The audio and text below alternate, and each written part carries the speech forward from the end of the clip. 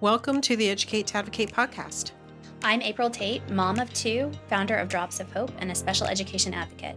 I am Dr. Penny Stack, occupational therapist and founder of Dyslexia Center of Tulsa, where we provide team-based therapy to bring children to grade level reading. Hey, let's share with everyone why we're doing the podcast. I'm here to connect with listeners so that we don't go alone in the process of helping our children. I'm here to broaden awareness for providers that learning difficulties are not just about learning issues or needs, it's about the person's lived experience. So today we are talking really right in your wheelhouse, Penny. We are talking about dyslexia and who can diagnose and what treatment looks like. And so I'm really excited to have this conversation with you. You have a lot of knowledge to share with our listeners. So I'm going to go ahead and just ask who can diagnose? Well, these are loaded questions, and I'm really glad we're visiting this topic today as well. The only way to definitively diagnose dyslexia is through a functional MRI, and a functional MRI is pretty much like an X-ray machine that takes a look at the parts of the brain that are firing while you're doing an activity. But the thing is, we don't have functional MRIs in every school. So typically, the next best thing that we do is a psychologist will pull a variety of assessments and evaluate all the skills that are required for reading, and they go ahead and make the formal diagnosis. Okay, now is that a school psychologist or is that a... Great question. So typically, school psychologists do not provide a diagnosis for dyslexia. They most likely will test all of the same skills required for dyslexia, but they will categorize and give the diagnosis of a specific learning disability. And typically, a dyslexia diagnosis will come from a neuropsychologist or a psychologist or a clinical psychologist out in the community, outside and separate from school. Okay, so school psychologists typically don't give this diagnosis. They typically will evaluate the student and determine eligibility for services under IDEA. That's right. Okay, perfect. That's right. And so now that we have the evaluation in the report, the common practice at this point, as I said before, everything will be identified where the student's strengths lie and areas that they need more support in. But what typically happens from that is it will follow with several pages of accommodations. So for example, let's say that they have real struggles with their auditory memory, being able to process how they hear things. Instead of treating that, which means improving their memory, which is what you would see in the medical model of treating somebody with impaired memory, typically somebody with dyslexia will have accommodations on how to offset that challenge. In other words, it's a Band-Aid. They're not treating it. They're just giving an accommodation to get through the school day. So if they have difficulty processing what they hear, they may be able to record what the teacher's saying, or they may be able to have somebody take notes for them. And so those could be some examples. But I think what is really missed is the fact that dyslexia can be treated. Right. Often I have parents call, hey, do you do tutoring? And when they are talking about tutoring, what they are talking about is some structured reading program. Right. And in my mind, when I hear tutoring, I think old school tutoring, bring your homework, sit down, let's sit down together. Tutoring, right? Yep. And that is still my definition of tutoring. Or they'll confuse the word therapy for that reading intervention. But again, as an occupational therapist, I look at therapy quite different from a medical model. And there are a variety of things that need to be going on in your brain that need to be working well for reading to be successful. And there's a long list, and they do develop in sequential order. For example, your visual perceptual skills, being able to interpret what you see, and this could think about letter reversals, not being able to tell shapes apart, telling the difference between a B and a D or a 5 and a 3, visual motor, that hand-eye coordination and copy notes quickly, primitive reflexes, being able to have all your neural pathways in place so that you can process the world around you. Visual sequential memory, think about algebra problem, right? And the order you have to do that in, or following written directions, or auditory sequential memory. Again, following directions, the teacher goes down a list of how to do, I don't know, long division. Remember those days? Oh, yes. And then just trying to remember now, what was step one? And kind of being lost in that. Phonological awareness is being able to identify sound with a letter, being able to manipulate the sound. You take a letter out of a word, what's the new word? Or being able to recognize those blends. Yeah, recognizing blends like TH or ST, things like that. And then phonological remembering all of those things. And then reading, which is a broad term that I think about decoding or sounding out a word. Encoding would be spelling, the rate of how quickly you can read. the accuracy of what you're reading, and then that fluency is that cadence. Being able to read for information. Yeah, instead of, well, that would be comprehension, right? Okay. Reading for information is comprehension, but before that, we'd have to be fluent.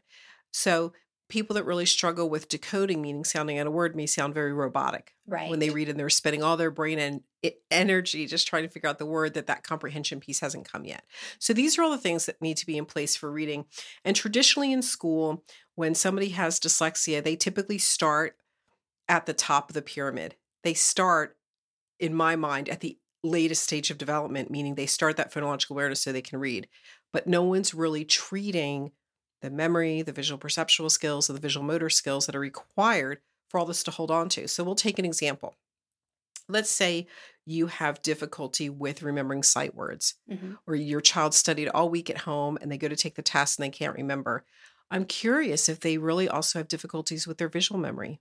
Right. Right. And you can't have one working without the other. So, okay. So we get this test. We have all these points that we see that we're struggling on. The first thing I would really suggest to parents is ask what the treatment should be, not what the accommodations are. Oh, I see they're having difficulty memory. Great. How do we treat that? Treat is the key word here. Right. And if you hear accommodations come up, no. Treat. Like, treatment. Just keep coming back, right? Right. And it can be broad. School has parameters in which they have to function. And I feel like schools are in a tough situation because dyslexia is diagnosed in the DSM-5, which is a medical diagnosis book to diagnose. But yet we're asking teachers who are not medical providers to treat help it. treat that. Right? Yes. It's kind of like an unfair setup for teachers because teachers learn that they are to give accommodations and strategies. But if we don't treat, this kid stays in this cycle. Right. And they will not ever improve to their maximum potential until that foundation's built. So dyslexia is treatable. And I think that's the key thing I want to get across. And it cannot be treated by one discipline alone. This is a team. And what that team looks like, that's going to be up to your resources, right? So that's kind of what I want to dig into. Okay. And so what I'd like to do is take each one of these components, because we know the psychologist can evaluate. And now that the team's all together in the meeting, we have all these parts, and let's divvy it up, right? Let's, what did I hear? More hands makes less work. Right. Right. Yeah. And I'm pretty convinced if you put the expert in front of the child of that niche, the child's trajectory of improvement will be huge. For example, I am not a reading specialist. Right. I was never trained on how to teach someone to read. I'm an occupational therapist. So for me to sit down and implement a phonics program, way out of my league, right? Here at our clinic, we have teachers here to do that component because that's their area of expertise. Just like we have speech therapists that are working on auditory memory, and we have OTs working on maybe visual perceptual skills. So, but what if you don't have those resources, right? What do you do? So let's get creative. Okay. And this may be something that the school can help kind of navigate. Depending upon the schools, some schools may have the flexibility, especially private schools. They may have more flexibility to do this than the boundaries of public schools. And it depends because private schools aren't required to give accommodations, but I know many private schools are willing to get creative in helping out the child. So It's not formal, but I've heard from many parents, this school will do that. And this, some schools will and some schools won't. They're not legally obligated to do anything. Right. They're just there to help their kids. They're just there. So there's that. So let's start at the bottom here. When I say the bottom, I mean the foundational part of development, which is that lived experience and confidence and self-esteem. We have to have a good sense of self to be able to even engage. Sure. Right. And if our self-esteem is not where it should be, or we feel withdrawn, that could be something that maybe a counselor can help us with. Maybe a school counselor, maybe a play therapist, maybe a psychologist, depending upon the depth. We know that suicide, anxiety, and depression run high with children with dyslexia. So we want to make sure they get support, and maybe the parents get some support on how to help the children at home. So that's the first and I foundational think point. It's important to note right here that it's difficult for parents who are coming into these situations and they don't have this basis of knowledge and they're trying to figure this out. And I think you've mentioned in the past that a lot of times children with dyslexia have a parent that has dyslexia. And so they're seeing, yes, I see this problem. I struggled with this myself, but trying to just get a broad base of knowledge so that they are empowered and they feel comfortable talking to the school and talking to specialists to get their children the help that they need is really important to note. Right. And I think we know that the child's the center of the team, but the parent needs support, equal support. Yes. And how do we do that? And then we have primitive survival reflexes or, sensory needs. Those are things that physical therapists can help with, occupational therapists. But what if they don't qualify for OT? I was just about to say. Because OT very is a tough difficult, one, right? difficult to qualify for OT in schools. These are, I don't want to say easily treated, but in comparison to dyslexia, they are easier to treat. But they really involve motor movement and lots of activity. And so other creative resources to check out would be yoga. I know in our community in Tulsa, we have an aerial yoga studio. That's for kids. Children, yes. Like that would be great. We also, how about talking to the teacher who monitors recess? Could she help facilitate the child to engage in some activities on the playground to help incorporate their reflexes or work on their sensory needs? At my school, for the younger kids, like preschool, kindergarten, we have sensory motor rooms where they go, every day, and they climb ladders and they jump on trampolines and they walk the balance beam. But I've also seen on Facebook, and we were really fortunate to just be able to process a grant for our school for a sensory pathway that goes down the hall. I was just going to ask that. Yeah, those look so fun, and I just think as you're walking down the hall, because you walk down the hall 15 times a day, just to be able to go through and do the little push up on the wall and clap and do the hopscotch. A very easy way to implement some sensory integration into your day. Absolutely. And also think about if they have sensory needs in terms of touch or sound or hearing. Could the art teacher help with some type of project like finger painting or what is that different stuff? Materials? Right. I'm trying to think of, I'm lost already, but paper mache. That's paper mache. Oh my gosh, right. Paper mache. You are not the only one with word finding issues, my friend. So just really take a look at sports, anything where they can get that movement. Of course, it's not the formal therapy that you're thinking of, but there's nothing to say that the OT or the PT couldn't at least collaborate, have a conversation with the other professional and say, hey, while you have this kiddo in your class, could you increase the opportunities of them to engage in these activities? Right, because this is the bottom of the pyramid. These are needs that need to be met before they can move on to these higher functioning levels of skill. And so just to be able to have someone come in and say, little Johnny over here can't sit still. He keeps falling out of his chair. I see this all the time.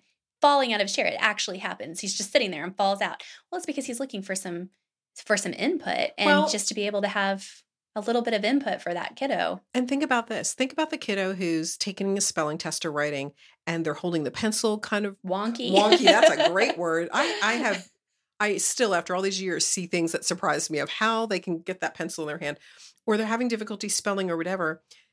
There could be a possibility that they don't have a learning difference at all. Right. They could have issues with core strength, and they're working so hard on staying upright that doing something so far away from their core, because we develop from our trunk or our stomach, our core, all the way out to our fingertips. And if we haven't fully developed that, it could truly just be that, which is a much easier fix, so to speak. Sure. And so it's really important to address all these underlying issues for sure. And then we have visual perceptual and visual motor activities. And this is where OT really shines. This is our wheelhouse, but so does a developmental optometrist. And I have a lot of parents say, oh, but my child's vision was just fine, checked, right? And it's fine. And yes, visual acuity, or being able to see far near that 20/20 that we hear about, yes, that is one component of being able to process what you're seeing. A developmental optometrist addresses the other 17, right? It's about those eye muscles teaming up and working together. Exactly. And I shared with you before we started this particular recording that my son has a convergence insufficiency, and I have gone to the eye doctor my entire life. And I also learned through his therapy that I also have a convergence insufficiency. It never came up on the radar. And I am an adult and I have been to the eye doctor regularly throughout my entire life. And you even talked about getting fatigued, right? Yeah. Because, so think about this. If your eye muscles are not working together and letters are vibrating, they're falling off the page, words are kind of merging into each other, how difficult would it be to read? How slow would your reading rate be? How poor would your fluency be, your cadence? And people are categorizing you, saying you have a reading deficit, Mhm. when in actuality, it's an oculomotor function and it's not a reading deficit or dyslexia at all. Right. And that's why these foundational skills are so important, because it could totally change the intervention. Sure. And we've done the therapy for that, and it's a pretty quick 6 to 8 week therapy. It is just a few months. Yeah. And these are exercises you can continue later on. Big changes with just a little bit of time. Big changes, you're right. And then we have visual sequential memory that plays to sight words. It plays to being able to remember what you're reading. So these are important skills we need for reading and learning. And occupational therapy can work with this. Speech therapy can work with this. A developmental optometrist can work with this. An art teacher can help with visual sequential memory. Think about following directions. Think about being at home. This is always my funnest example. And you're cooking, or maybe you're doing an art activity with your child, or a craft, or a science experiment, whatever. And you have the directions in front of you. Could you read along with them and have them try to remember 1 or 2 sets of directions, work on what they're doing, and then come back for some others? That's great therapy for building their ability to remember. Or lots of games like Memory Game. Spot It's one of my favorite Guess games. Who? We play a lot of Guess Who. Yes. So there's a lot of activities you can do either at home as a parent, or in these real creative ways, like with the art teacher, or maybe even in the classroom. A teacher, you mentioned walking back and forth from the classroom to another room, walking through those hallways. So think about all the bulletin boards that are in school. This is perfect. Why? Because they change every season or every few weeks. There's something else. So could you bring the class down the hall, stop in front of the bulletin board for just a moment or two? They look at the bulletin board for about a minute, and then they turn around and you see who remembers what. That's perfect. It is. It doesn't take any money. No. It doesn't take any extra resources. It doesn't even really take that much time. It doesn't take much time. And boy, you are working on that visual memory with that child.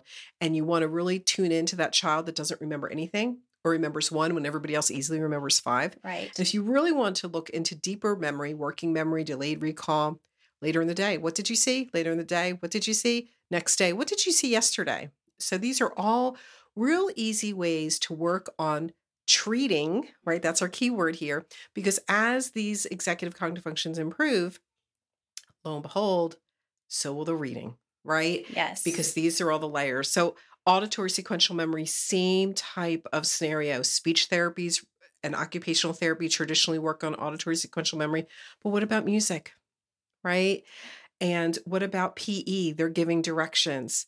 And what about a coach that's giving directions? What about the teacher? This is another real easy thing that teachers can do tomorrow, right when they go to work. So today is, they give the date. This is the next holiday. This is what we're going to do today. What is it that we're going to do today? And just ask them to repeat back what they just heard. Boom, you're done. Or even the telephone game. You all remember that? Oh, yeah, that's a fun one. So yeah, do that with a group of 3rd graders. And one of the things I think is really fun is team up 2 kids or a group of kids and give them pieces of a project that they're going to put together, maybe a collage or something. And then you have one person giving verbal directions, but the person giving verbal directions cannot see the group of kids that are working on it, and the group of kids cannot see the person giving directions. I actually did that as a corporate team building exercise one time. It's funny. It is funny, but all of their projects will look differently. But it speaks to just auditory. And that way they can't see the expression on the person's face. But there's lots of fun activities you can do. Simon and Bopit are great for auditory, especially auditory sequential memory. So again, if you're a teacher and you're in a classroom, you can have these activities that when there's stations that you're doing, they could rotate to stations and do these things. So very easy things that you can incorporate without spending a lot of money, spending a lot of additional time, if those traditional therapies either are not available at all, or the OT comes in once a month to consult and use the teacher have to implement, or the paraprofessional. These are all great ways to do that. And then we have phonological awareness. This really speaks to teachers and speech therapists. We have phonological memory, which also falls on their teacher and speech therapist. And then we have that reading where we talk about, like I said earlier, spelling, sounding out words, reading rate, fluency, comprehension. This can be done by a variety of people. In addition to the traditional reading specialist or reading teacher, what about a regular classroom teacher? What about speech therapy? What about a parent? What about a tutor? What about a buddy? Yeah. right? Or what about reading to a teddy bear? Yes. You know, reading to or a your pet, sibling. Yes. or reading to a sibling, right? Or, you know, if you have a family member that's in a nursing home or in a hospital or somewhere, could they go visit and read to them? Like there's all sorts of creative ways to do this. Our to library bring system meaning. here does pause for reading, and you go and read to the Yes. service dogs. My kids love to do this. It's a big deal for them. They get to go in and read to the dog, and the poor dog just sits there. He's bored And out of loves his it. mind. Right. So I know this was a lot of information in a short amount of time, but please go ahead and feel free to email us or text us or respond on our pages, any questions you might have to this, because I think it's important for parents to understand that there's a variety of ways that this can be addressed, and it doesn't always have to be the traditional route. I love that. Just because some of the key points that I picked up on when we were talking about this, there's the fundamental pyramid, the different types of skills that have to be acquired. But what I really loved about your talk today is that it doesn't have to be so official. There are just different easy ways to work on all of these different things. Something that really stood out to me when you were talking is my kiddo, both of my children struggle with multiple step directions. And so we work on it at home a lot. My oldest kiddo, he reads above grade level.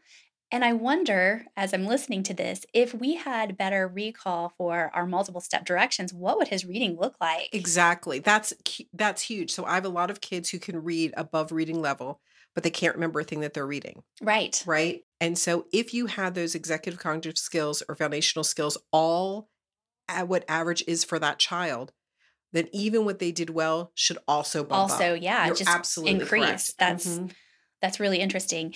And I just love just the practical information for our teacher listeners of different things that they can do. I mean, I'm at the school all of the time, and I see classes going down the hallway in a line, and they're waiting to go into PE or they're waiting to go into music.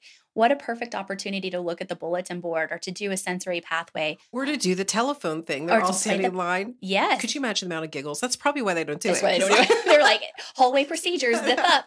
But I could just imagine. Yeah. Well, thank you so much for all of this great information. Again, it was a lot. So if you have questions, please feel free to email us or post to our Facebook or Instagram. I know we'd love to have the opportunity to interact with you and to answer any of your questions you might have. Well, we hope that we left you today feeling empowered to advocate. Thank you so much for making us a small part of your day. We'd love to hear from you, what's on your mind. So email us questions and comments at educatetoadvocate@gmail.com. Listen for your topic to be on a future podcast. Connect with us on social media. You can find us on Facebook and Instagram. Subscribe and listen to our podcast on iTunes, Spotify, Google, Stitcher, iHeartRadio, Alexa, and on most podcast platforms.